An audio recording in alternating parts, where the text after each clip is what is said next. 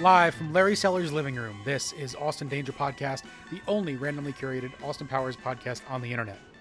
If we have any listeners left after last week, between the La La Land episode and the Fableman's Hot Takes, welcome back, all 12 of you, to our little show. I'm Kev. As always, I'm joined by the Hot Take Machine, the co-host with the co-most, super producer extraordinaire Mackenzie Bolks. Hello, welcome. Let the healing begin. Yes. I apologize for breaking any hearts, but I am who I am, as Popeye would say, so. That's right. La Cage aux Fall one day will be covered on Austin Danger Podcast. I am what I am. I am what I am. Yes. But until that day, tonight, the Coen brothers, making their Austin Danger Podcast debut, perhaps? I believe so. Yeah. I believe so, in what some on this podcast would say is one of, if not their finest film.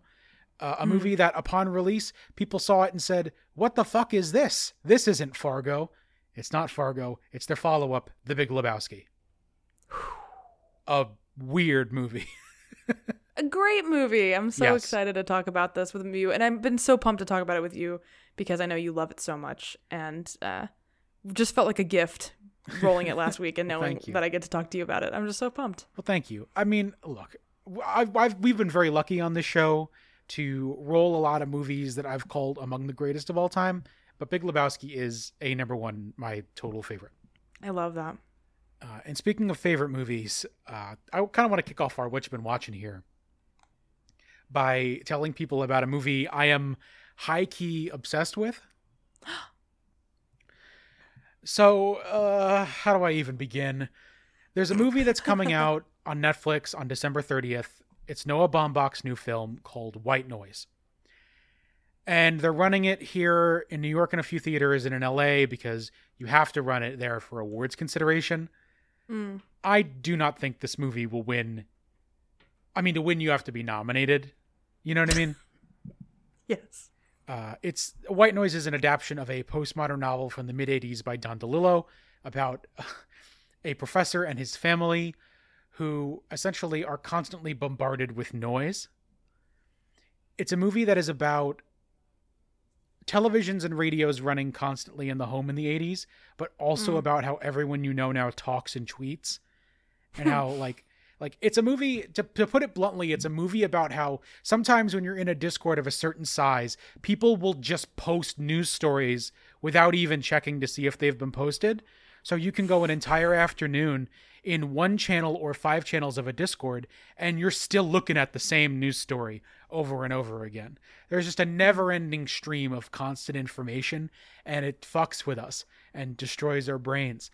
This guy wrote about this shit in 1985 or whatever. And Baumbach takes whole swaths of this like dialogue word for word and just puts it on the screen. And it's not perfect. It's not the best movie at all. Far from it. But it is the movie that spoke to me the most this year. About there's a scene where there's a giant gas leak and it causes a giant poisonous cloud over the town they live in. So they have to evacuate in chaos. And what does that remind you of? And all of that feels like it should be overwrought, but somehow works for me. Because it is directly pulling from this book from the 80s and not like its own stupid COVID commentary. But it's beautiful. It's about all those things I said before. It's about noise. It's about the fear of death. It's about the end of the world. It's about the beginning of a new one. It's about the way we communicate. It's about who you listen to when you listen to podcasts and what they say. I'm obsessed with it. You podcast world, Austin Nation, may hate it. In my Letterboxd review, I opened saying it was I called it Southland Tales Fury Road. Oh my gosh. Because although it is adapting a book from the mid-'80s, it is about us. That's why Baumbach chose the book. That's why he did it. He co-wrote it with Greta Gerwig. It's Team Barbie working on this film. And yeah, that's all I can say right now, really. I want to go back. I think I may go back tomorrow, to be honest. But yeah, I'm obsessed with it. You're going to hate it. White Noise. What can I I'm say? excited to check it out. I want everyone I know to check it out, but you may hate it. And that's I'm not my excited. fault. I do want to mention I went to the Paris theater for this. They're showing it in 35 millimeter, which I've become that guy about this year. It's just very cool. I saw E.T. in 35 over the weekend as well, which was a lot of fun. The print there for E.T. was a mess. It was too dark. You could barely see E.T. I loved it. But the thing about the Paris is that I was just amazed at how little actually worked in the Netflix-owned, awards-regulated movie theater. Like, the box office mic didn't work, so the woman working it couldn't even tell me what she saw. The guy at the door wasn't taking tickets, didn't really seem to care. The sink and soap in the bathroom both ran on different 10-second delays. The popcorn box I was given fell apart during the trailers. It was absolutely wild. They opened the curtain to play one trailer and then closed the curtain and reopened it just to reframe. And then the projector wasn't even framed right. I was just like, Mr. Bean movie theater. I should have just stayed home to watch Netflix. Wait a minute. I think I'm onto something here. Uh-oh. Conspiracy. Maybe it's a conspiracy. So yeah, part of the joy of this is, the Great Equalizer. You can watch it at home on Netflix. Put your phone in a drawer in another room and pretend like you're at the movies for this, because there's a lot going on and it's easy to lose you. It's kind of, it's the only similarity to Elvis in that way. Do not watch a fucking trailer. The trailers are trying to tell you that this is National Lampoon's Vacation or something, when in reality it is a bizarre, hyper-intellectual, postmodern movie about how information and mass consumption in the Reagan years will one day cause the death of all things, and accepting that is a major facet of life. Who will die first? Does it matter? I don't know. You know what I mean? Holy shit. It's a fucked up movie. And then stick around after the credits for the amazing LCD sound system music video. That is better than the Fantastic Mr. Fox supermarket dancing scene. And in a year full of great dance scenes in After Yang and Peacemaker, etc., I think it tops it. What? Yeah, it's good. I'm freaking out. So yeah, Noah Baumbach's White Noise. Kev recommends it with apprehension. I also want to talk about, maybe we can use this as a bridge to what you've been watching. Yes. To continue our conversation from last week about like old school musicals and stuff that doesn't get made anymore. You watched That's Entertainment, which was the MGM 50th anniversary compilation. And then last week I watched it too. I did. I've been like building. 2023 is the year I dive even further into old Hollywood, because I just really, really love it a lot, and I'm making a distinct, like a determined effort. So I've been making myself sort of like a list that is like a watch list of these old Hollywood like filmographies and actors I'm interested in. And I was just looking for Gene Kelly stuff and noticed this That's Entertainment thing popping up a lot on a lot of actors I'm looking at. And saw it was on HBO Max, and I was like, oh, whatever. And it's, a clip show, so easy to have on while you're working. And yeah, it was really cool to watch. I mean, obviously there's like some big ones like Singing in the Rain that everybody knows. Yes. But there was like a lot of just fun stuff I'd never seen before, and it's literally just like a clip show. I wrote my review, "This is my Avengers Endgame," because it was like every new host that comes out, you're like, holy shit, because it's like Jimmy Stewart and Gene Kelly and Liza Minnelli and Elizabeth Taylor, and like it was just wild. It's fun. It's a fun watch. I loved the way that the hosts were, I guess they never tore down the sound stages or any of the freestanding outdoor sets. So they have the stars standing in front of like the ghost town of the old sets. Like there's one scene where somebody goes like, this building or what's left of it. And it's like, no shit, dude. It's falling apart, exposed brick. It kind of reminded me of the Stephen Sondheim musical Follies, which is all about how an old theater, there's an old theater that used to have like Ziegfeld Follies-esque Broadway numbers, right? The stuff that created the talent pipeline that led to these films we're talking about. And it's about to get torn down, and everybody comes back to the theater, and they are haunted by their literal like not haunted by ghosts like in a ghost story, but like they are haunted by the past, which are represented by actors playing the younger selves of the actors. A lot of that vibe is felt through like Liza Minnelli in a ruined courtyard, or like talking about her mom, who is talking about dead at this point. Yeah. The gum sister that made it.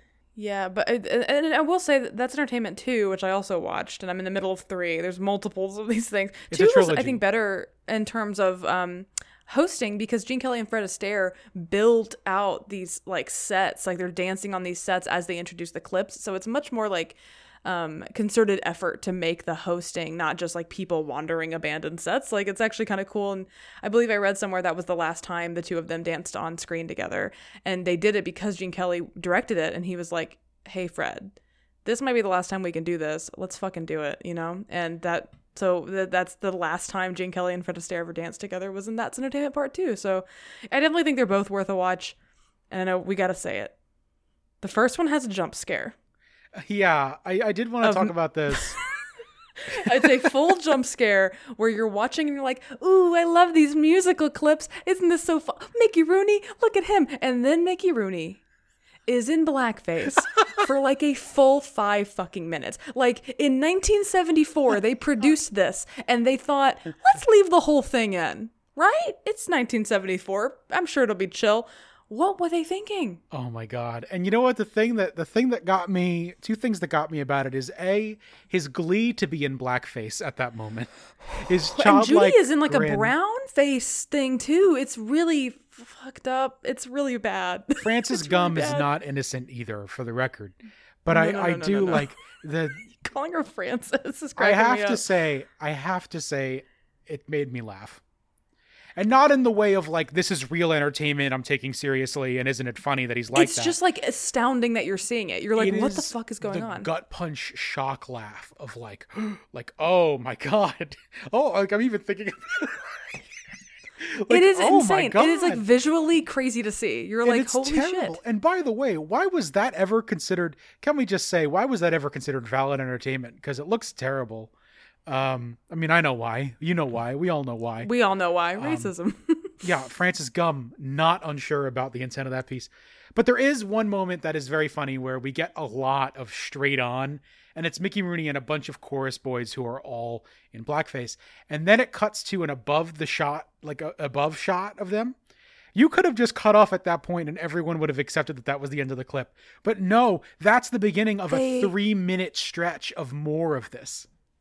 Like, I don't understand why they kept the whole thing in. For reference, this is from the film Babes in Arms, a 1939 musical. And if you go to the Letterboxd, all the reviews are like, what the fuck is that one scene? Rightfully so. I get that Babes in Arms is like a big deal for both Mickey Rooney and Judy Garland, but like they play other songs from that movie. Like the one of them all walking down the street being like, we're babes in arms. That could have just been the one scene from that movie you picked, but you had to include the blackface in your clip show? I mean, look, if you're racist in the 70s, it is a catchy song.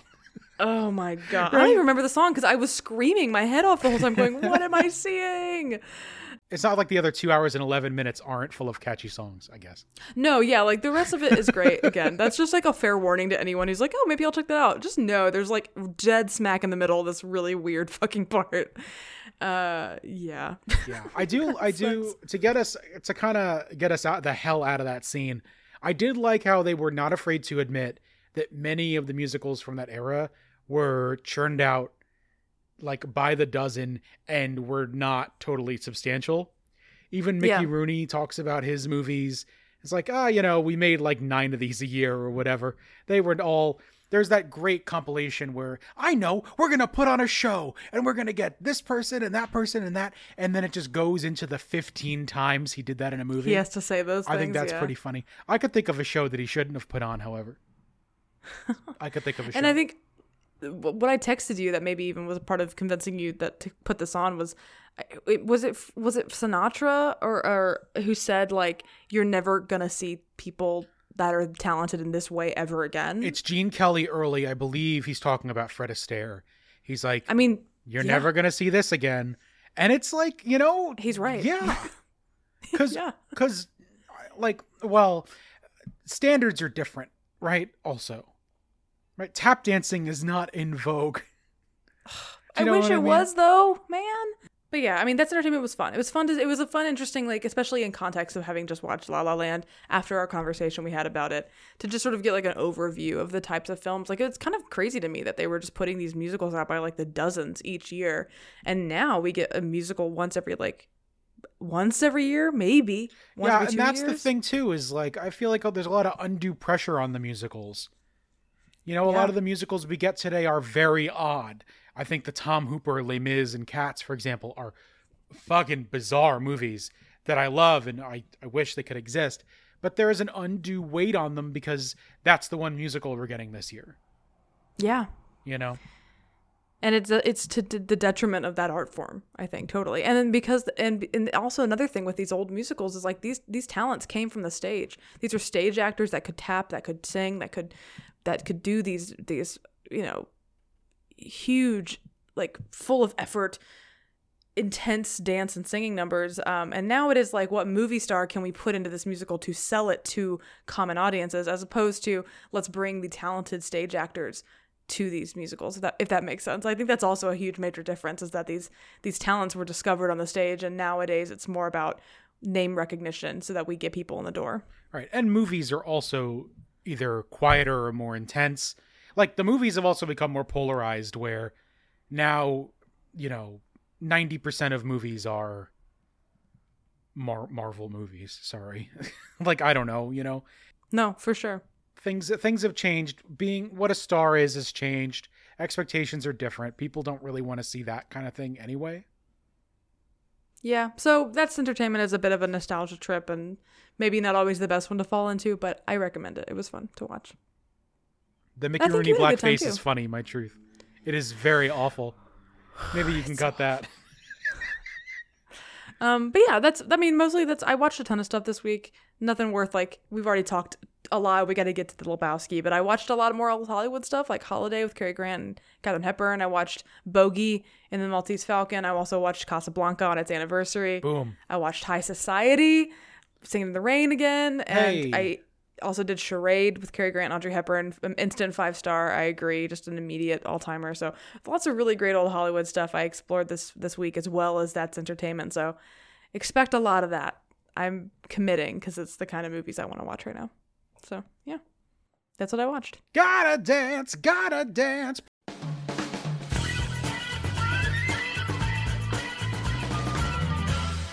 Whoop-de news. What does it all mean, Basil? Austin news for this week. There actually is a little piece of Austin news in the Sydney Morning Herald from our friends in Australia. Whoa. I'm going to try this gentleman's last name, Nick Bazin, Basin, for Sydney Morning Herald. It doesn't make sense, but Austin Powers is somehow still very funny. Wrote this really great think piece. 90s Mike Myers looms especially large given the almost total absence of comedy films being released in theaters today, he writes. If you want to watch a funny movie, you're doing it at home. And as much as there are new comedies that I love, and God knows the theater-going experience can be a mixed bag, hard agree, Nick, keeping comedies on streaming platforms makes it seem as though the culture doesn't value them. It makes them seem small. He continues, so for me, enjoying the Austin Powers movies has nothing to do with nostalgia for the 90s. I wouldn't want to do that decade over again unless I could make a lot of different choices. But I still wish we had big comedies with big laughs. Yeah, that's great. That's a great piece. Lovely quote. It's a good piece. I highly recommend it. Cool to have Think Piece Corner sometimes, at least. I feel like that's the closest we're going to get to actual Austin news. I mean, we talked about it a bit, and maybe there's obviously opportunities to talk about it again in the future, about how when you watch the first one, it is shocking how well it ages and how it's still pretty laugh out loud funny and lots of great moments in it. The first one, it's so solid, and yeah, we don't make them like that anymore. You'll never see stars like this again. I mean, we gotta do... Us pointing at Austin Powers. You'll never see a star like this again. It would be great to do, once we've done a bunch of these like 90s comedies, it might be funny to do a recut of That's Entertainment, where they're just throwing to like fat bastard farting or whatever. That would be so funny. Oh, that'd be so good. But yeah, that's all the Austin news there is to print. Austin Powers in 2022. How about it? What a choice. How about it? And that means that it is time for the main event of the evening. It is time for the Big Lebowski, baby. You've spun the wheel. We landed on the Big Lebowski. So why don't you bring us in with that sweet, sweet synopsis? I hope I can do it justice. Yeah, oh yeah, what condition my condition was in. I woke up this morning with the sun down, shining in. I on my mind in a brown paper bag. But then I tripped. Jeffrey the Dude Lebowski is a chronically chill kind of guy who loves drinking White Russians, smoking weed, and bowling with his buddies, Donnie and Walter. One day, his house is broken into by two thugs who beat him up and piss on his rug, which is a travesty because that rug really tied the room together. He discovers they were seeking out a different, bigger Lebowski to get him to pay the debts of his trophy wife, Bunny.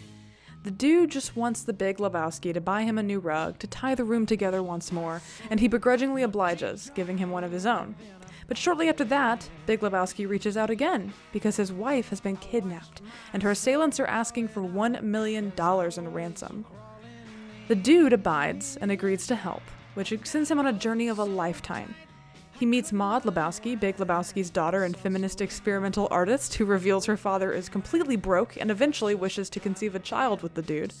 He meets Jackie Treehorn, a porn producer who Bunny is indebted to, and who sent the rug-pissing thugs after the dude in the first place, and he then drugs the dude to rid himself of him once he discovers how little use he is. And finally, he intersects with the Nihilists, a group of violent German doofuses who pretend to have kidnapped Bunny for the ransom, though Bunny was actually in Palm Springs with some friends the whole time. The dude figures it all out. The Big Lebowski wanted his wife gone, and found her fake kidnapping, which he did believe to be real, as the perfect excuse to steal money from his foundation and get rid of his wife in one fell swoop. The dude confronts him on this, and all seems well until the Nihilists attack the dude, Walter and Donnie, after a night of bowling, still wanting their ransom. Walter beats the shit out of them, but Donnie dies from a heart attack. The dude and Walter spread Donnie's ashes and return to the bowling league while the stranger orates his tale, putting all this shit behind them, and especially that big asshole, the Big Lebowski. Darkness washed over the dude. I was full of fear the whole time that I would get like a name wrong the whole time I was reading that, because I know you know this movie like the back of your hand. I do, but every time I watch it, you know, it's one of those things where the story happens so passively that I pick it up a different way every time. Yeah, I love Get this into your movie. history. Yeah, I want to know your history. Obviously, you love this, but... I got it. I grew up as a Coen Brothers fan kind of through my uncle who loved Oh Brother, Where Art Thou? Mm. And so I asked for this movie for Christmas because a DVD had just come out, because my physical media sickness is one that started very young. And yeah, you know, it's one of those where I put it on and right away within the first 5 minutes, it's like, oh, this is going to be one of my favorite movies of all time. And then it just kind of came true. And from there, like I showed it to everybody, and it was a big movie for me and my dad. And so I try to watch it literally this week, every year. His birthday was December 3rd, which was this past Saturday. And he would have been, 62 years old. Crazy. Wow. So yeah, so this was a big one for, like, in the later years of his life, we really bonded over this because it was like at least something we had in common. So that was great. We wanted to go to Lebowski Fest, which is like, you know, I don't feel connected to the cult of it all, which is a big turnoff for a lot of people. I get it. I didn't know there was a cult of it. Oh yeah, you know, there's the dudism and all this, and they have like Lebowski conventions where they rent out a bowling alley and do a screening and everything. And we always planned to do that, and it never came together. And I don't know, now post-COVID, I'm kind of curious, at least going. You know what I mean? Yeah. But yeah, I've loved this movie for like as long as I've really seriously loved movies. It is the best. I could watch it, or I could close my eyes and like walk through it. You know what I mean? You are a much more recent viewer of the film. Is that correct? I am. I don't even know if I really watched a lot of Coens before this last, year and a half or so, because I think growing up I was aware of Oh Brother, Where Art Thou? Because growing up in the South, people really loved that movie. Like I remember my aunt and uncle, my grandparents really loved Oh Brother, Where Art Thou? So I had heard the songs from that, but that was maybe my only touchstone for Coens at all. And I've never, and so then obviously as I've gotten more into film, they've been a pretty big thing I've wanted to tackle by watching some of their films. And yeah, I've watched like 8 of their films. I love all of their movies a lot. I love Fargo. I love Blood Simple. I love The Tragedy of Macbeth. That was just Ethan. Oh right? yeah, Just yes, Ethan? yes, yeah. yes. Great. Like I can't think of all the ones I've watched. Lewin Davis, I think I watched. Great. Like, I love all of their movies. I've yet to watch a Coen I didn't enjoy in some way. And I think I know, Lady right? Killers. I haven't gotten to the Lady Killers yet. But I think genuinely, because when I become friends with people, I try to like enjoy the things they enjoy, or at least check them out. And I looked at when I watched this, and it might time around when I watched this for the first time, it might time around the time I joined the Discord and started getting to know you. And so wow. I think I might have genuinely watched The Big Lebowski because I knew you loved it. Whoa. And I wanted to be your friend and wanted to like watch something you love. And so I was like looking at when I watched it and I was like, wow, I think this might have been like when I first started to get to know Kev. I might have watched The Big Lebowski. And yeah, I loved it. I also loved it immediately. It was like so my vibe. I think I put it at 4.5 initially, and then immediately bumped it to 5 like after a couple of days, because I was like, no, I loved that movie actually, because it is exactly my kind of weird. It is a movie that manages to be like chill and meandering, but also the stakes are so high and the story is always pushing forward. It just really, that balance, it just strikes so perfectly. So yeah, I watched it kind of recently and just also kind of immediately loved it. And it was so fun to watch today. I was laughing my ass off watching this movie. Like, it gives me belly laughs, like laughing out loud, which rarely happens to me. Like, if I find something funny, it's pretty small or internal when I react. But like, The Big Lebowski, it's one of those movies where as I'm watching it, I immediately have to quote it. Like, after I hear someone say like, what is it, like, it's a fucking show dog with fucking papers, like things like that. Like, I hear that line and I have to immediately say it out loud because it made me laugh so hard, that kind of thing. Just like unreal how funny this movie is. It's really good. It's got an amazing rhythm to it too, which is like half the battle with jokes like that. The characters all speak, and this is the Coen brothers writing. Like, they are that great precise, script. like top, beginning to end. But yeah, like the world, you know what it feels like? It feels like they're adapting a book that doesn't exist. It feels like the characters all have, maybe they do in some notebook somewhere, but they all have a layer that you can't see. That you're just getting, you ever, read a book and then go see the movie, and the movie is a representation of the book and the great big ideas, but it doesn't quite get all of it, which is what people have been saying about White Noise, ironically. That's how it felt to me. Like, there was some great noir novel from the mid 80s, early 90s about the dude and his adventures, and we got maybe like half of it. And there's this whole other section about the brother Seamus and the landlord's plays or whatever that we'll never see. And that is what took me this time. I was like, that's interesting, right? Like, it feels like a world that's so lived in and the characters so perfectly written and captured that it feels like they're taking it and using evidence they got elsewhere, but where it's some magical nowhere place. If that makes sense. No, yeah. Lived in is the perfect way to describe it. Like, it feels so realistic, though these characters are so exaggerated, but in subtle ways. Like, I feel like it's a movie of oxymorons. Like, I don't know how to describe it without saying like Julianne Moore's like nude flying feminist experimental visual artist who talks kind of like Katharine Hepburn is such a weird character, but she does not feel out of place in this world at all.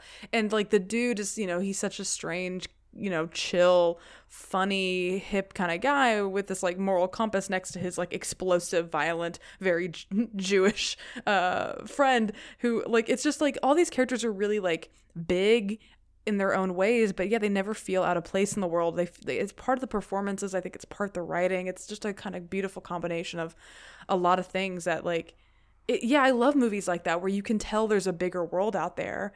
And it's inviting you to be in this weird world where like people's toes get cut off and like there's just these porn producers doing desert parties with topless women. Like, it's inviting you to buy into a really weird world. But you do. I don't know. I find it really easy to buy into because it does feel so real, even though it's strange. It's funny because in, 15, 20 years later, Thomas Pynchon, one of the great postmodern novelists, does a book called Inherent Vice that I love, and I love the movie because I love the book. But number one, the movie does the same thing where they try to capture the essence of the book and they don't quite get it all because there's so much. But Inherent Vice also feels like even Thomas Pynchon took a lot of Big Lebowski ideas about the death of the hippie movement and the Reagan era and the early Bush era, and doesn't quite get all of it. It's wild to see like Pynchon going for a pastiche of the dude for some reason.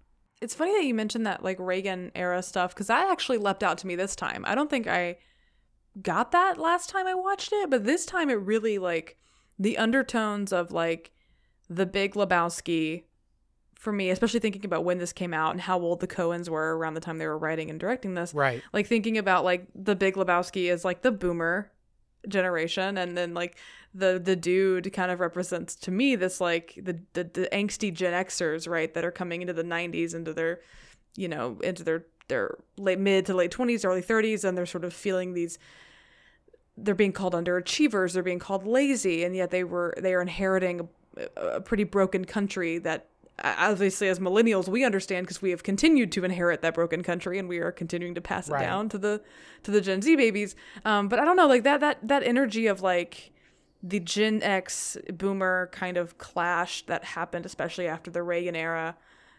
you know, going into like I noticed all the mentions of the Iraq War a lot more this time. Because it's set around the onset of the Iraq War. In, like, 91, so like all of that, I'm not 100% sure I know the most articulate thoughts on it, but all of that did leap out to me a lot more this time in terms of like, political undertones of the film.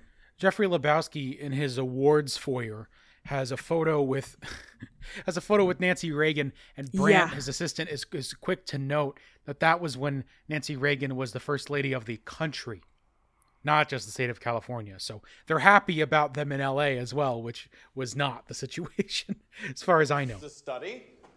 As you can see, the various commendations, awards, Jeffrey citations, honorary degrees, etc. Very impressive. Oh, please feel free to inspect them. Oh, no, I'm not really... Oh, please, please. That is the key to the city of Pasadena, which Mr. Lebowski received 2 years ago in recognition of his various civic, that's the Los Angeles Chamber of Commerce Business Achiever Award, which is given, not necessarily given every year, given only when there's a worthy somebody. Is this him with Nancy? Yes, indeed. That is Mr. Lebowski with the First Lady, yes. It was taken when Mrs. Reagan... That's Lebowski on the left there? Yeah, of course, Mr. Lebowski on the left. So he's a handicapped guy? Mr. Lebowski is disabled, yes. This picture was taken when Mrs. Reagan was First Lady of the nation. Yes, yes. Not of California. Chuck? In fact, he met privately with the president, though unfortunately there wasn't enough time for a photo opportunity. Oh, Nancy's pretty good. Oh, wonderful woman. We were very happy to... These are, those are Mr. Lebowski's children, different so to mothers, speak. huh? No, they're not. Racially, he's pretty cool. They're not literally his children. They're the little Lebowski urban achievers, inner city children of promise, but without the necessary means for a higher education. So Mr. Lebowski is committed to sending all of them to college. Excuse me. Thank you. Thank you. Meanwhile, he's working and exploiting this symbol of, I don't know how the generations stack up. I don't know if Jeff Bridges at that time, No, I think actually you got it right. I think he would be the X, because my mom is Generation X, and in the 90s she was, in her 20s. Like I Jeff Bridges might be a little bit older. You've absolutely got it right. But at least tonally, thematically, I was feeling that at least. Are you trying to tell me that The Big Lebowski is a postmodern criticism of the mid-century economic fuck-up done by the baby boomers during the Reagan years? Right? Do you mean to tell me that in the years that Gen Xers were yelled at like the boomers did to the dude, right? They were busy gaining power and seizing power and keeping it and using it to throttle progress across the board for the benefit of only themselves? Is this what The Big Lebowski? I think that's it. I think you may be onto something here, because I was picking up a lot of this same shit this time. I mean, there was that scene when like he first meets the dude when he just won't even let the dude get a word in edgewise because he's just like, I lost my legs. I fought for what I have, and you people don't fight for what you have. You get given to you, and you're underachievers and you're lazy, and it's just all those. We're still hearing that, right? Millennials, we're still hearing that. Like I just kind of it just was that was and just that combined with like him posing with Nancy Reagan. I think that Brandt mentions that he has met with President Bush. Like, I don't know, like clearly it could be the Republican of it all, but for me it felt more like a generational commentary than anything else. I don't know. How many people from either side of the aisle have we seen pose with, quote, disenfranchised children who they are paying for something or other and not watching the books very well? And then we learn years later that they were as corrupt as Jeffrey Lebowski, who tried to launder $1 million in some harebrained scheme with a Kraftwerk ripoff band. You know what I mean? Yeah. Fuck, that is good. See, this is the greatest. This movie is the greatest. It's about all like here's the thing. That's a valid read. I think so too. And there's also That's this really over good. like this undertone of also the Vietnam War, right? Which is like people are still being affected by that war. You know what I mean? And like, and not to get too personal, but I have an uncle who is ill terminally from Agent Orange. Like he is still sick because of the Vietnam War. We think of this thing as like being so long ago. And at least for even Walter, right? That's his name. I'm so worried about the character name. John Goodman. It's not as far away for him. And it's still clearly like, I think that like his character is cartoonishly violent, but also like that is a side effect of the Vietnam War, which was actively, I think that's part of, the same type of power grab that you talked about, like with the boomers. It's all tied in. I really feel like it's all relevant, and it's so subtle that like I don't think I got it the first time, but this time really was pulling out to me, I think. It's true. And then you have the kids, the Donnies of the world, who are tuned out to all of this, who have no idea what's going on, who are innocent, and then who get caught in the crossfire through no fault of their own, and they can't take it. They can't take it. Their hearts give out and they die. That is such a good read on that metaphor, Kev. What the fuck? We're left to cushion their deaths in our trauma, as Walter hilariously does in the spreading of the ashes at the end, right in the dude's face because he's not even looking at the wind. You know what I mean? Donnie was a good bowler and a good man. He was one of us. He was a man who loved the outdoors and bowling. And as a surfer, he explored the beaches of Southern California from La Jolla to Leo Carrillo and up to Pismo. He died, as so many young men of his generation before his time. In your wisdom, Lord, you took him. As you took so many bright, flowering young men at Quezon, at Londoc, at Hill 364. These young men gave their lives. And so did Donnie. Donnie who loved bowling. Fuck, that was good. A brilliant read. That's a brilliant read on Donnie. You just blew my mind. And then who else is there in the world? We have we have high art, and we have those who aspire to high art. We have bumbling detectives. We have a police force that is useless and only really cares about imposing their will, right? And he calls them fascists too, which I love. There you go.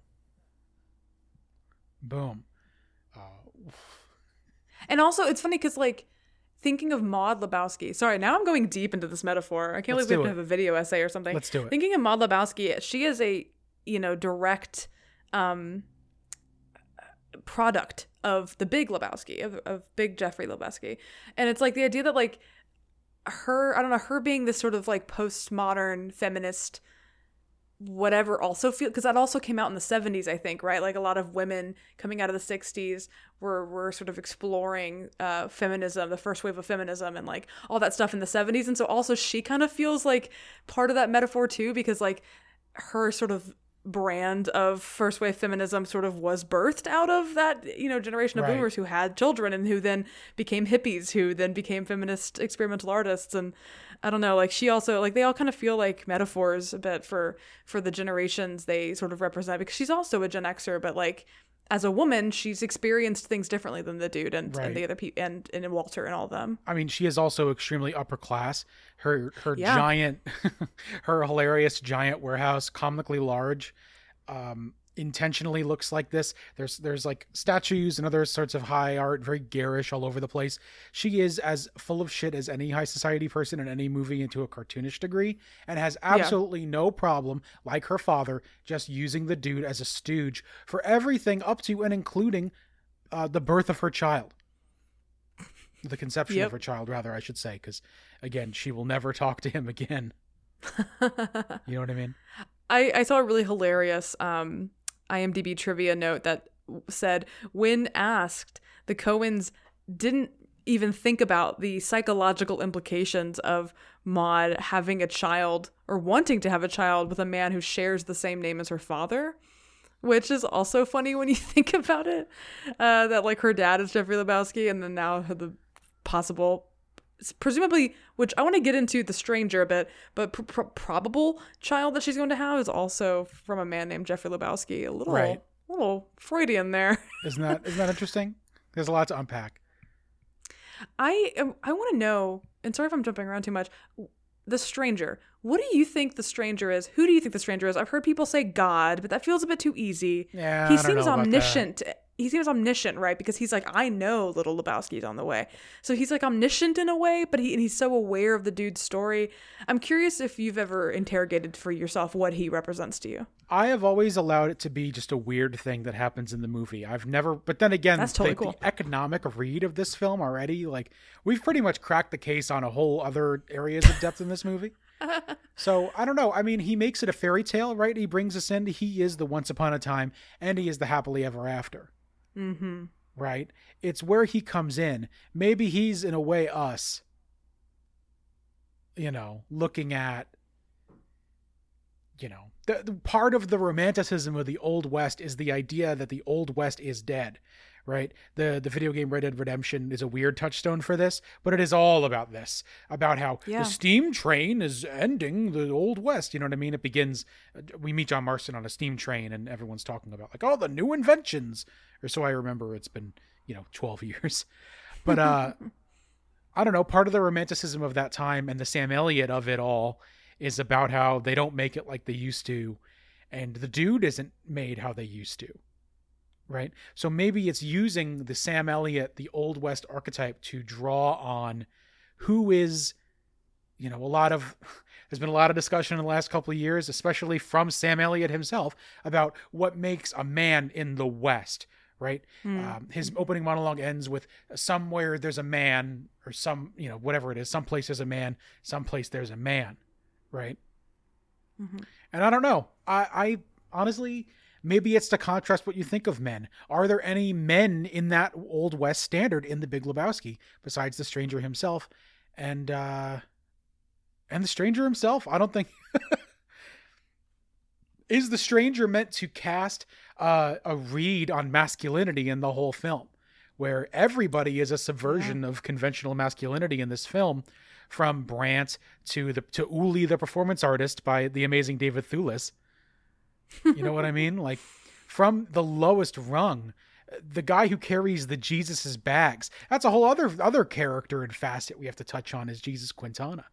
But like, everybody in this movie is not a conventional man the way that Sam Elliott would say belongs in the West. And yet we're tumbling with the tumbleweeds at the beginning and the end. Yeah. I don't know. Maybe it's the character. Maybe it's the dude confronting the Platonic ideal of masculinity or something. I don't know. There's an essay in here somewhere. There's an essay. We got a couple essays going. I feel like he also could like be. I honestly was asking because I'm curious, because I feel like I've seen God a lot. I feel like that's too easy of an answer, but like I want to find more reads on that, because he is such a strange but great character. And I also think it's totally valid and awesome that this movie is built in such a way that you can just let go and be like, this is just a weird guy and I'm just going to enjoy it. Because I feel like this movie asks you to lean in, and like you're better for it when you just lean in. Right. You know what I mean? When you just like let the movie wash over you. It's one of those movies that's just so deeply enjoyable when you let that happen. I could also see him like representing maybe the earliest parts of what we identify as America or whatever, and then juxtaposing that with where we're talking about what the generations that are kind of being examined have done to America. I don't know. I'll figure out an essay one day. Wow. This has been such a fun conversation. I'm like, I don't know where to go from here. I know. Do you want to, do you have anything else for me? Do you have anything else you noticed on this read? I mean, I could talk about any element of this all day. I know. This is weird, but I think if we did quick hits, it'll help kind of explore more things. Because this is such a vibes movie. Most of my notes are just like calling out performance moments I love or quotes I love. So I feel like quick hits might be a good way to like at least hit on all the things we want to talk about. Of the movies that tackle the way that the boomer generation ruined America during Reagan's presidency, this is the most vibey of them all, I think. So yes, absolutely. Let's do it. What are some of your quick hits? On TV, when Walter goes to beat up what he thinks is Larry's car, he says, "This is what happens, Larry. This is what happens when you find a stranger in the Alps." Find a stranger in the Alps? Did you know that? No, like the mountains? When you find a stranger in the Alps. I defy you to go on YouTube and find it and drop it in right here as I'm talking about it. I will. This is what happens, Larry. You see what happens, Larry? You see what happens when you find a stranger in the Alps? This is what happens. You see what happens, Larry? You see what happens, Larry? This is what happens when you feed us scrambled eggs. What happens, Larry? This is what happens when you fool a stranger. What the hell are you doing? I think that's hilarious. I love Larry. By the way, Larry's probably the most Old West of them all. He just stands there and stares at them and doesn't say anything and lets Walter wig out and flip out and destroy this random dude's car. This random dude, by the way, with the worst ADR I have ever heard in my life. I love the Larry stuff. I love that just goes nowhere and the cops have no interest. They laugh in his face. Leads. But then again, a cop in LA in the early 90s, etc. Yeah. Not to get too inside baseball for those people who quit last week because of our LA bashing. What else do I love the brother Seamus. What do you mean, an Irish priest? I love that guy. I love that that's even an element in this goofy rundown Volkswagen Bug. I love that the dude is pushed into the limo when they get the tow. And he's holding an open glass White Russian and he doesn't spill. Not one drop. And you could go frame by frame. He doesn't spill it. The movie looks beautiful in 4K. I want to get out. I should have gotten out in front of this. I apologize for saying it was DNR'd. That's because I've been watching DVDs and Blu-rays for 10 years, 12 years now to be exact, that are all like DNR'd to shit. The movie looks beautiful. It's got this nice warm tone. And it's that way on Vudu and stuff as well if you like to rent digitally instead. So highly recommend you check that out. I love the Jesus. I think the Jesus is hilarious. The way Donnie looks at the Jesus is one of my favorite choices in acting of all time. I love, again, like I said, go ahead. Was there a little moment happening there? Rachel was like, it looks like Donnie is having a realization about himself because the Jesus kisses at him and Donnie has a like, oh. Well, Donnie's naive, he'll fall for anything. As Walter says somewhat cruelly, he's like a child that walks in the middle of a room, starts asking questions, which is kind of his point, I feel like. Buscemi coming from a generation, is Buscemi not the millennials who are children? Asking what is going on to the world as it is ruined, right? Like I said, I gotta think about this very deep in film. We're gonna blow YouTube up one day when when we make this an actual video essay. Yeah, it'll be great. What else do I have off the top of my head? I kind of love Tara Reid singing Viva Las Vegas. I think that's hilarious. The visual of her, like the car is crashed into the fountain because who gives a shit? Last big thing from me, David Thewlis as Uli the video artist. His little laugh. That is nightmarish. His little giggling. He's hilarious. And my favorite line in the whole movie, who the fuck is this guy? Who is he? Or something like that is Like, it makes me laugh every time. Those are my quick hits. I want to hear from you, Mackenzie, please, whenever you're ready. I mean, most of my hits are like quotes, right? Like this movie, I think about this a lot. I hate that I'm always sort of in the they don't make them like this anymore mode, because I feel like because our media is so splintered, we're not all watching the same thing anymore. Like we all have so much media, we can watch whatever we want. But I do kind of miss the days of when like quotes were a big thing. And I think quotes were much bigger when we all were seeing the same movies and we were all seeing the same TV shows. And I feel like this is just an insanely quotable movie. That like so many of my notes were just me laughing and writing down the quotes. Because yeah, the script is phenomenal. Jeff Bridges is mind-blowingly great in this movie. Made for the role, born to be the dude. No one else could be the dude ever in the history of the universe. He's taken on the personality of the dude in real life, and that's been like fun. But yeah, no, it's because hey, listen, if the shoe fits, yeah. And John Goodman also, like maybe one of my favorite performances from him. So fucking funny. Every line is great. Obviously, you know, as again, we both are partnered to people who are Jewish, and so we're sort of like loving companions to the Jewish faith. And his Jewish stuff is so great. Me and Rachel read this awesome article calling him one of the greatest Jewish characters in film. And I just every time he's like, I don't fucking roll on fucking Shabbos. I'm Shomer Shabbos. Like all of that is just so funny. Who's in charge of scheduling? Walter. Burkhalter. I told that crowd a fucking 1,000 times I don't roll on Shabbos. Walter. They already posted it. Well, they can fucking unpost it. Who gives a shit? They're gonna kill that poor woman, man. What am I gonna tell Lebowski? Come on, dude.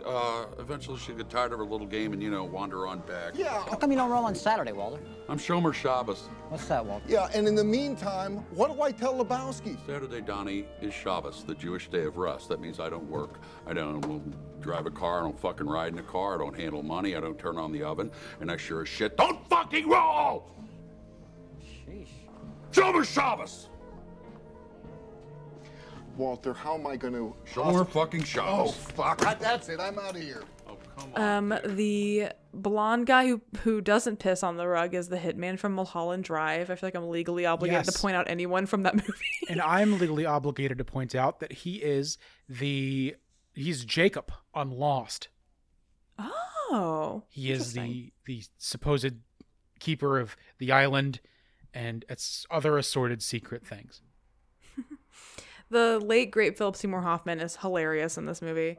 Even in this small role, now around this time, just for ADP canon, he is also stealing the show in Hard 8 with a much more detailed we talked performance. about. That's right. But this is such a wonderful supporting role. Again, it's one of these characters who you know that there's a book out there of The Big Lebowski where Brant's got a whole chapter where we hear about his whole stupid deal.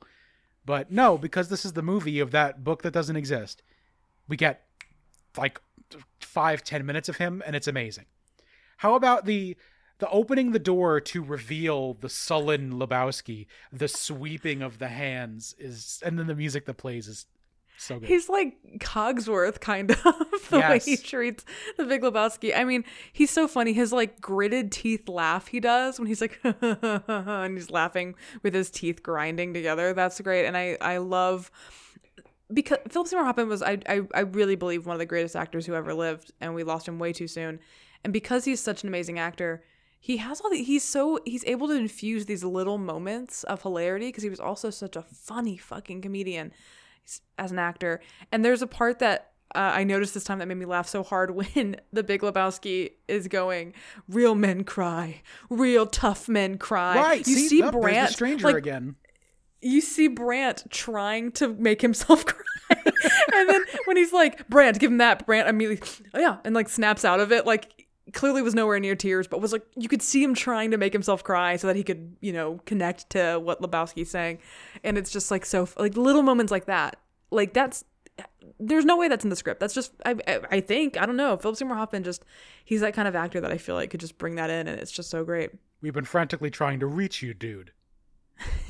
Everything he says so good. Obviously, like again, most of my lines are most of my notes are lines I wrote down. So racially, he's pretty cool when he's like all different moms. So racially, he's pretty cool. Right, exactly. Insane line. He saw right through the little achievers like immediately. Yes. I also like like I said, the fucking show dog with fucking papers. I didn't rent it shoes. Like all these like lines are so funny. Him just pulling out a gun at the bowling alley. Hilarious. Can I ask, as someone, not me, but you, or someone with facial hair, specifically a mustached situation, something that haunts me is when he drinks his White Russian and the milk gets pulled up in his mustache and he just pulls the hair into his mouth and just sucks it, like sucks his hair for the milk. What? Do you have to do that? And also, is that clean? I have no comment to make about who does or does not suck on their mustache. Sucking on a mustache. I was like, whoa. Do dudes with mustaches suck on their mustache? Here's how I'll put it. We're all children of God, right? At the end of the day. The end of the day, when we're sleeping or taking a shower or whatever, we're all animals at the end of the day, are we not? Are we not? Yeah. Well, that's just like your opinion, man.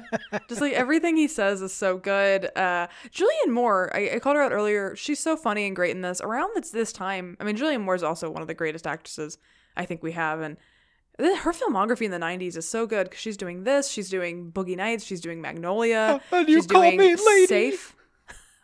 She's doing Safe with Todd Haynes. Like, God, like 90s Julianne Moore is so fucking good. Not that she's not still good. I will be seated for the new movie she's doing with Natalie Portman and Todd Haynes. But yeah, like wow, what a great run she had in the 90s. You'll hear no disagreement from me. I love the dude as a character. I love that he has a moral compass and he has faults just like all of us, but I love that he figures it out in the end. Like he is a smart guy when given the opportunity, and I really love that he kind of figures out the mystery. He's just such a great character. Like they're all such great characters. They're all flawed and fucked up and weird, but you love them anyway. And just what a gift, what a treat that this movie is like that. Going into Maud's house, like directed like a horror movie. I thought that was fun. Yep. The bowling pin pipe, I immediately wanted to buy you. I was like, how can I purchase this for Kevin Riley? I need to buy this right now. One day. Walter thinking of himself as like the genius of the film is just every time so funny to me. Him being like, fucking amateurs. I know how this is done. As if he's like a fucking like Jason Bourne character. Right. Like, I don't know what he thinks he is, but it works so funny. Flea. The bass player being here. It's weird. That's weird, but I love it. Back to the Future 2 and 3's Flea. God, yeah, just again, like so many quotes I just wrote down, like Mr. Treeboard treats objects like women, man. I use that one a lot. I'm just helping her conceive, man. Fucking human paraglot. Like so many of these are just like lines I just laughed at and I wrote down.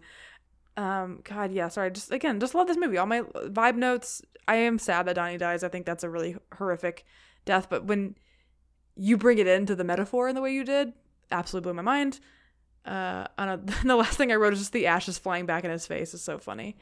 Man, yeah. These quick hits are just like I love this movie, basically. But those are my quick hits. You want to give me your final thoughts? I mean, it's obvious how we both feel about this movie. I think doesn't take a rocket scientist. I've never thought about any of this stuff until this podcast, and that's the power of The Big Lebowski, is I've been watching this movie for years and years and years, and I never even thought of this context to even begin to think about it in this way. And it's one of those movies for me, do I resent the cult? Maybe, but, 5 stars. Duh. Yeah, I mean, I really like the Coen brothers movies. I think The Big Lebowski is endless fun. I loved this conversation so much. This was just like so fun to talk about these ideas, and I'm excited to even watch the movie again and try to like flesh those ideas out more. And yeah, I just think it's like a genuinely funny movie. It might be one of my favorite comedies. I added it to my all-time faves list on this watch just to remedy that. And I love you so much, and I love this movie so much, and I love that you love this movie, and I love that now whenever I watch The Big Lebowski, I get to think of my friend Kev. So obviously 5 stars. That means a lot. Yeah. That means a lot. Yeah, of course. All right, it's time to do our little show. You ready? Let's do it. I love gold. It's funny that number one, you said you love this movie so much, and I managed to turn Big Lebowski into a Southland Tales tonight. Because we are the only people in the world. At the time, this movie was received pretty coolly by people who, how could you have gotten it after a movie so direct, so clearly masterful, and so far-reaching as Fargo? Right? Which we will discuss one day on the show. It's a remarkable, amazing movie. That said, it did get nominated for stuff. Obviously, complete shutout at the Oscars, but Crowded Time. I don't remember what year this is, but there's a chance it could be Shakespeare in Love, which is hilarious. I mean, yeah, 98 makes sense. Award Circuit Community Awards. I don't even know what these are. John Goodman won Best Actor in a Supporting Role. Movie was nominated for Best Picture, Best Director, Jeff Bridges, Julianne Moore, and the Coens for Screenplay, also nominated. Amazing. The Dallas-Fort Worth Film Critics Association Awards nominated The Big Lebowski for Best Picture. Berlin International Film Festival was a nominee for the Golden Berlin Bear. In the Russian Guild of Film Critics Awards, because they quoted Lenin, I'm sure, Joel Coen won for Best Foreign Film, and Jeff Bridges was nominated for Best Foreign Actor as well. Finally, at the Satellite Awards, the film was nominated for, well, all acting awards, actually. Jeff Bridges and John Goodman and Julianne Moore. And then a few years later, the Widescreen Collector's Edition DVD was nominated for Best Overall DVD. Finally, the film the film came in 5th for Best Foreign Film at the Turkish Film Critics Association Awards, or SIAD. All right. So that's the gold. I don't know. I read it off a list. What can I tell you? Finally, we have the Alan Parsons Project, our big Dr. Evil scare quotes segment where I read a bunch of connections to the movie. We tie our film in to the Austin Powers trilogy. It's a biggie this week, but I've taken a bunch of names and hopefully it's fun. Here's something I've never realized. The dude's landlord, Jack Keller, is the circus barker during my beloved The One-Eyed Monster scene in The Spy Who Shagged Me, with Jeff Garlin as the hilarious Cyclops. Yeah. He also appears in Dudley Do-Right, Men in Black 2, what a journey that'll be, and the Jimmy Fallon Surrealist Nightmare Fever pitch. So that's exciting to look forward to. All in the not-too-distant future, I'm sure. Also, Bree Turner makes her triumphant return to Austin Danger podcast. Do you remember earlier this year when we saw her in the title sequence of My Best Friend's Wedding? Oh, well, I did not. She was a dancer there. She was a dancer here. We'll see her again. She's probably in the gutter ball scene, which we didn't talk about. The hilarious dream sequence, kind of like a Bubsy Berkeley kind of animated deal. Genuinely phenomenal scene. Just like, yeah, I don't even know how we didn't touch on that. So sorry. That's very an amazing scene. Hey, look, it's a big show. We're talking about big things. And speaking, you know, at least in Deuce Bigalow, she's got a name. She's usually just dancer.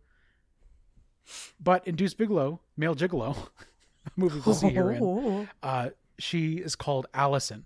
And speaking of Allison, when the dude is at the doctor's appointment, you can hear Elvis Costello in the earbuds of his Walkman. The Rolling Stones also appear on the soundtrack. Also connecting to the film, hey, the woman who designed Austin's glasses in the sequels is named Wendy Altman Cohen. Whoa. No relation, there's an H. More eyewear from her will be seen in our episodes on Big Fish, Down with Love, and Charlie's Angels Full Throttle. I have a feeling that is that's a big link. Huh? Excuse me, all like 3 of my favorite movies of all time. What the fuck? Wendy Cohen, the love of my life? I know. Excuse me? It happened. Finally, in the lighting department, Key Grip Jerry Day brings us a bunch of stuff that look to me like Skinamax classics with names like Team Steam and Temptress, but also the cult classic Gremlins riff, Ghoulies. Oh, okay. Not bad. Those are but a few. I like to pick a handful, and all of those are on the wheel, or will be on the wheel in 2023 if they're not. More on that in the coming weeks, so get excited. It's great. There you are. You're over there. We have one you over there. Dear friend Jasher, host of the Podzilla Pod, which Kev appeared on recently. That's right. Go check them out. They're awesome. Jasher wrote in and said, "Hey, Kevin McKenzie. Can't wait to hear the two of you talk Big Lebowski on the show. Watched this for the first time only about a month ago and instantly fell in love with it. How good is Jeff Bridges? And that dream sequence? Steve Buscemi?" Yes to all 3 of those. This is a movie I've heard about my whole life, but for some reason just never got around to checking it out, which is something I definitely regret. Do either of you have any movies that you know you'll love, but haven't gotten around to watching yet? Anyway, that's me. Love The Big Lebowski, love the show, and love you too, Jay Sher. What can I say? Thank you so much. A movie I know I'll love, but have not watched yet. I have like 90 of these. Let me check my watch list right now. I know, I'm like pulling up my watch list, but I've been dumping so much random crap on my watch list. Who even knows? Okay, Jay Sher, here's one that I have never seen, and I have a feeling I'll love, and I have a bunch of close friends who love it, and they love similar movies that I have seen and loved, and for the same reasons. And that movie is Michael Bay's Armageddon, which I actually have never seen. You've never seen Armageddon? I feel like it's on the wheel. We'll get to it one day. And hopefully I'll love it. Yeah, I have a feeling. I'm pretty confident because you and Ian love other ridiculous movies for the same reason. I believe you haven't seen it yet, but Ian and I are Team Ambulance, so. Armageddon's a good time, and a lot of my love for it was definitely fueled by how much I know Ian loves it, but I just thought it was a really fun time, and I did buy the out-of-print Criterion because I said I need that in my life. So yeah, I'm definitely an Armageddon fan. Gotta have that Aerosmith music video in pillar boxed 4.3 whatever ratio. Absolutely. Another one I would say also is Martin Scorsese's The King of Comedy, which has eluded me for months and months and months, and I keep meaning to get to it, and then I don't get to it. The Roxy, my favorite theater, had it, and I missed it, and that breaks my heart, but that's just kind of how it is sometimes when you are an adult man with responsibilities and things to do. So, yeah, I think The King of Comedy and Armageddon are my two answers. I love that. Yeah, I know. I'm like looking through my watch list because most of these movies, right, I add to my watch list because I assume and hope I will like them. I think a big one is All About Eve. That seems like such a huge one that I feel like I am primed to love, and it seems like such an iconic movie. And I don't know. I think it kind of, The Apartment I watched recently was also kind of something I would have said to this, where it was like I was waiting for the right time, the right mood, and I'm just waiting for the right day where All About Eve calls me to it. So that's a big one. And then Three Women, Robert Altman, 1977, is another one that gets recommended to me incessantly because I used to be on these like Criterion, Facebook groups, forums. And if I said my favorite movie is Mulholland Drive, everyone is like, watch Persona, which I did watch, and Three Women. I think it's more just like women. Are they the same person? Are they not? I don't know. That seems to be the thing that ties those films together. But I love Robert Altman. I've been watching a lot of his movies lately, and I like his style of filmmaking. I think he's kind of a weirdo and in all the best ways. And I just like so primed to love Three Women, and I just need to sit down and actually put it on because I feel like I will dig it. So yeah, I think those are the two that I'm just like waiting for the right time, but I should make a priority probably. Hell yeah. Thank you for that question and that letter. And if you want to send us a letter or a voicemail with questions or just comments and thoughts on the things we've done, I know we've put a lot of hot takes out in the last 7 days. So, if you want to send us any of your thoughts on any of the films we cover or what we might be covering next week, our final film before we dive into Pandora. That's right. You can send anything you'd like to austindangerpodcast@gmail.com. Here it is. It's time. The wheel is baby. Here. It's time to roll the wheel.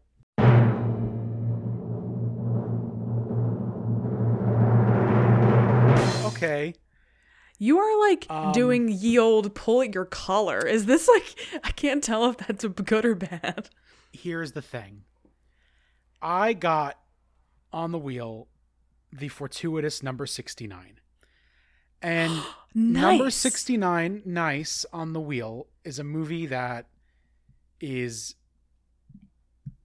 going to be my number 50 pick, but I removed it from consideration because it was too similar to the Avatar films, right? It's a big CG extravaganza. It's very expensive. It was very well hyped in systems that we'll talk about with H and Jason when they come on for Avatar. We're not going to touch much on the Harry Knowles hype machine next week on Austin Danger Podcast when we discuss another one of my favorite movies of all time. I'm so sorry, everyone. Peter Jackson's King Kong. These are the rules. I don't make them. I just enforce them arbitrarily. 69. I promise you, I swear to God, I can take screenshots. I have receipts. This was an organic spin. I didn't mean to do it. I just... You actively were going to not do this. You were like going to save this for a while. Wow. I almost re-rolled, but then I decided, you know what? We're worth it here.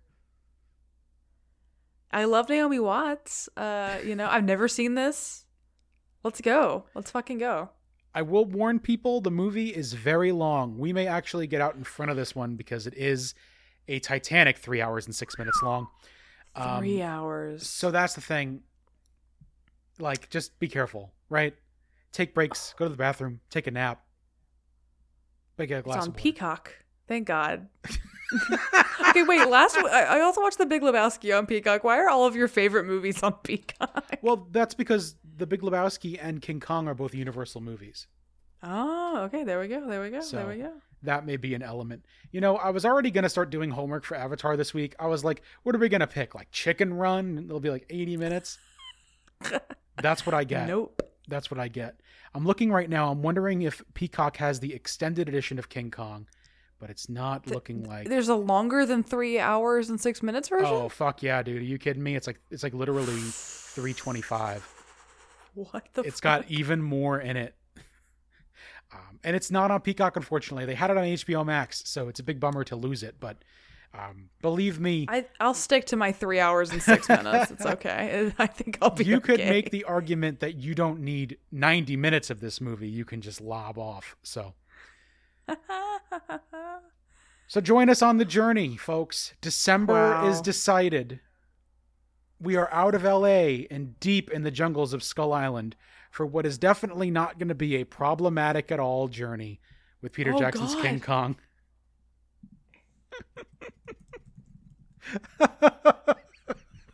Problematic? What's gonna go on in this movie? Oh, you know what happens when people go to islands in movies.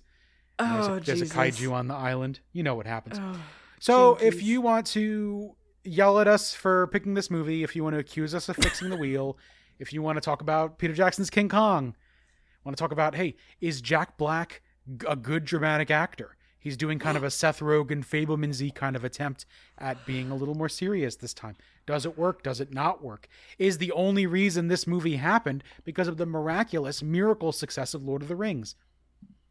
There's only one way to let us know, and that's by sending us a written email or a voicemail under 90 seconds to austindangerpodcast@gmail.com. Let's do it. Oh my God, we are going to get so much shit. But until then, from Mackenzie, this is Kev. Austin Danger Podcast, peace. If you want to find us on social media, you can find us on Twitter, Instagram, and Letterboxd at Austin Danger Pod. This episode was mixed and edited by me, Mackenzie. Thanks for listening.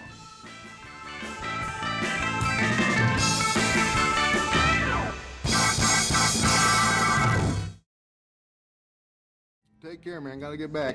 Sure. Take it easy, dude. Oh, yeah. I know that you will. Yeah, well, the dude abides.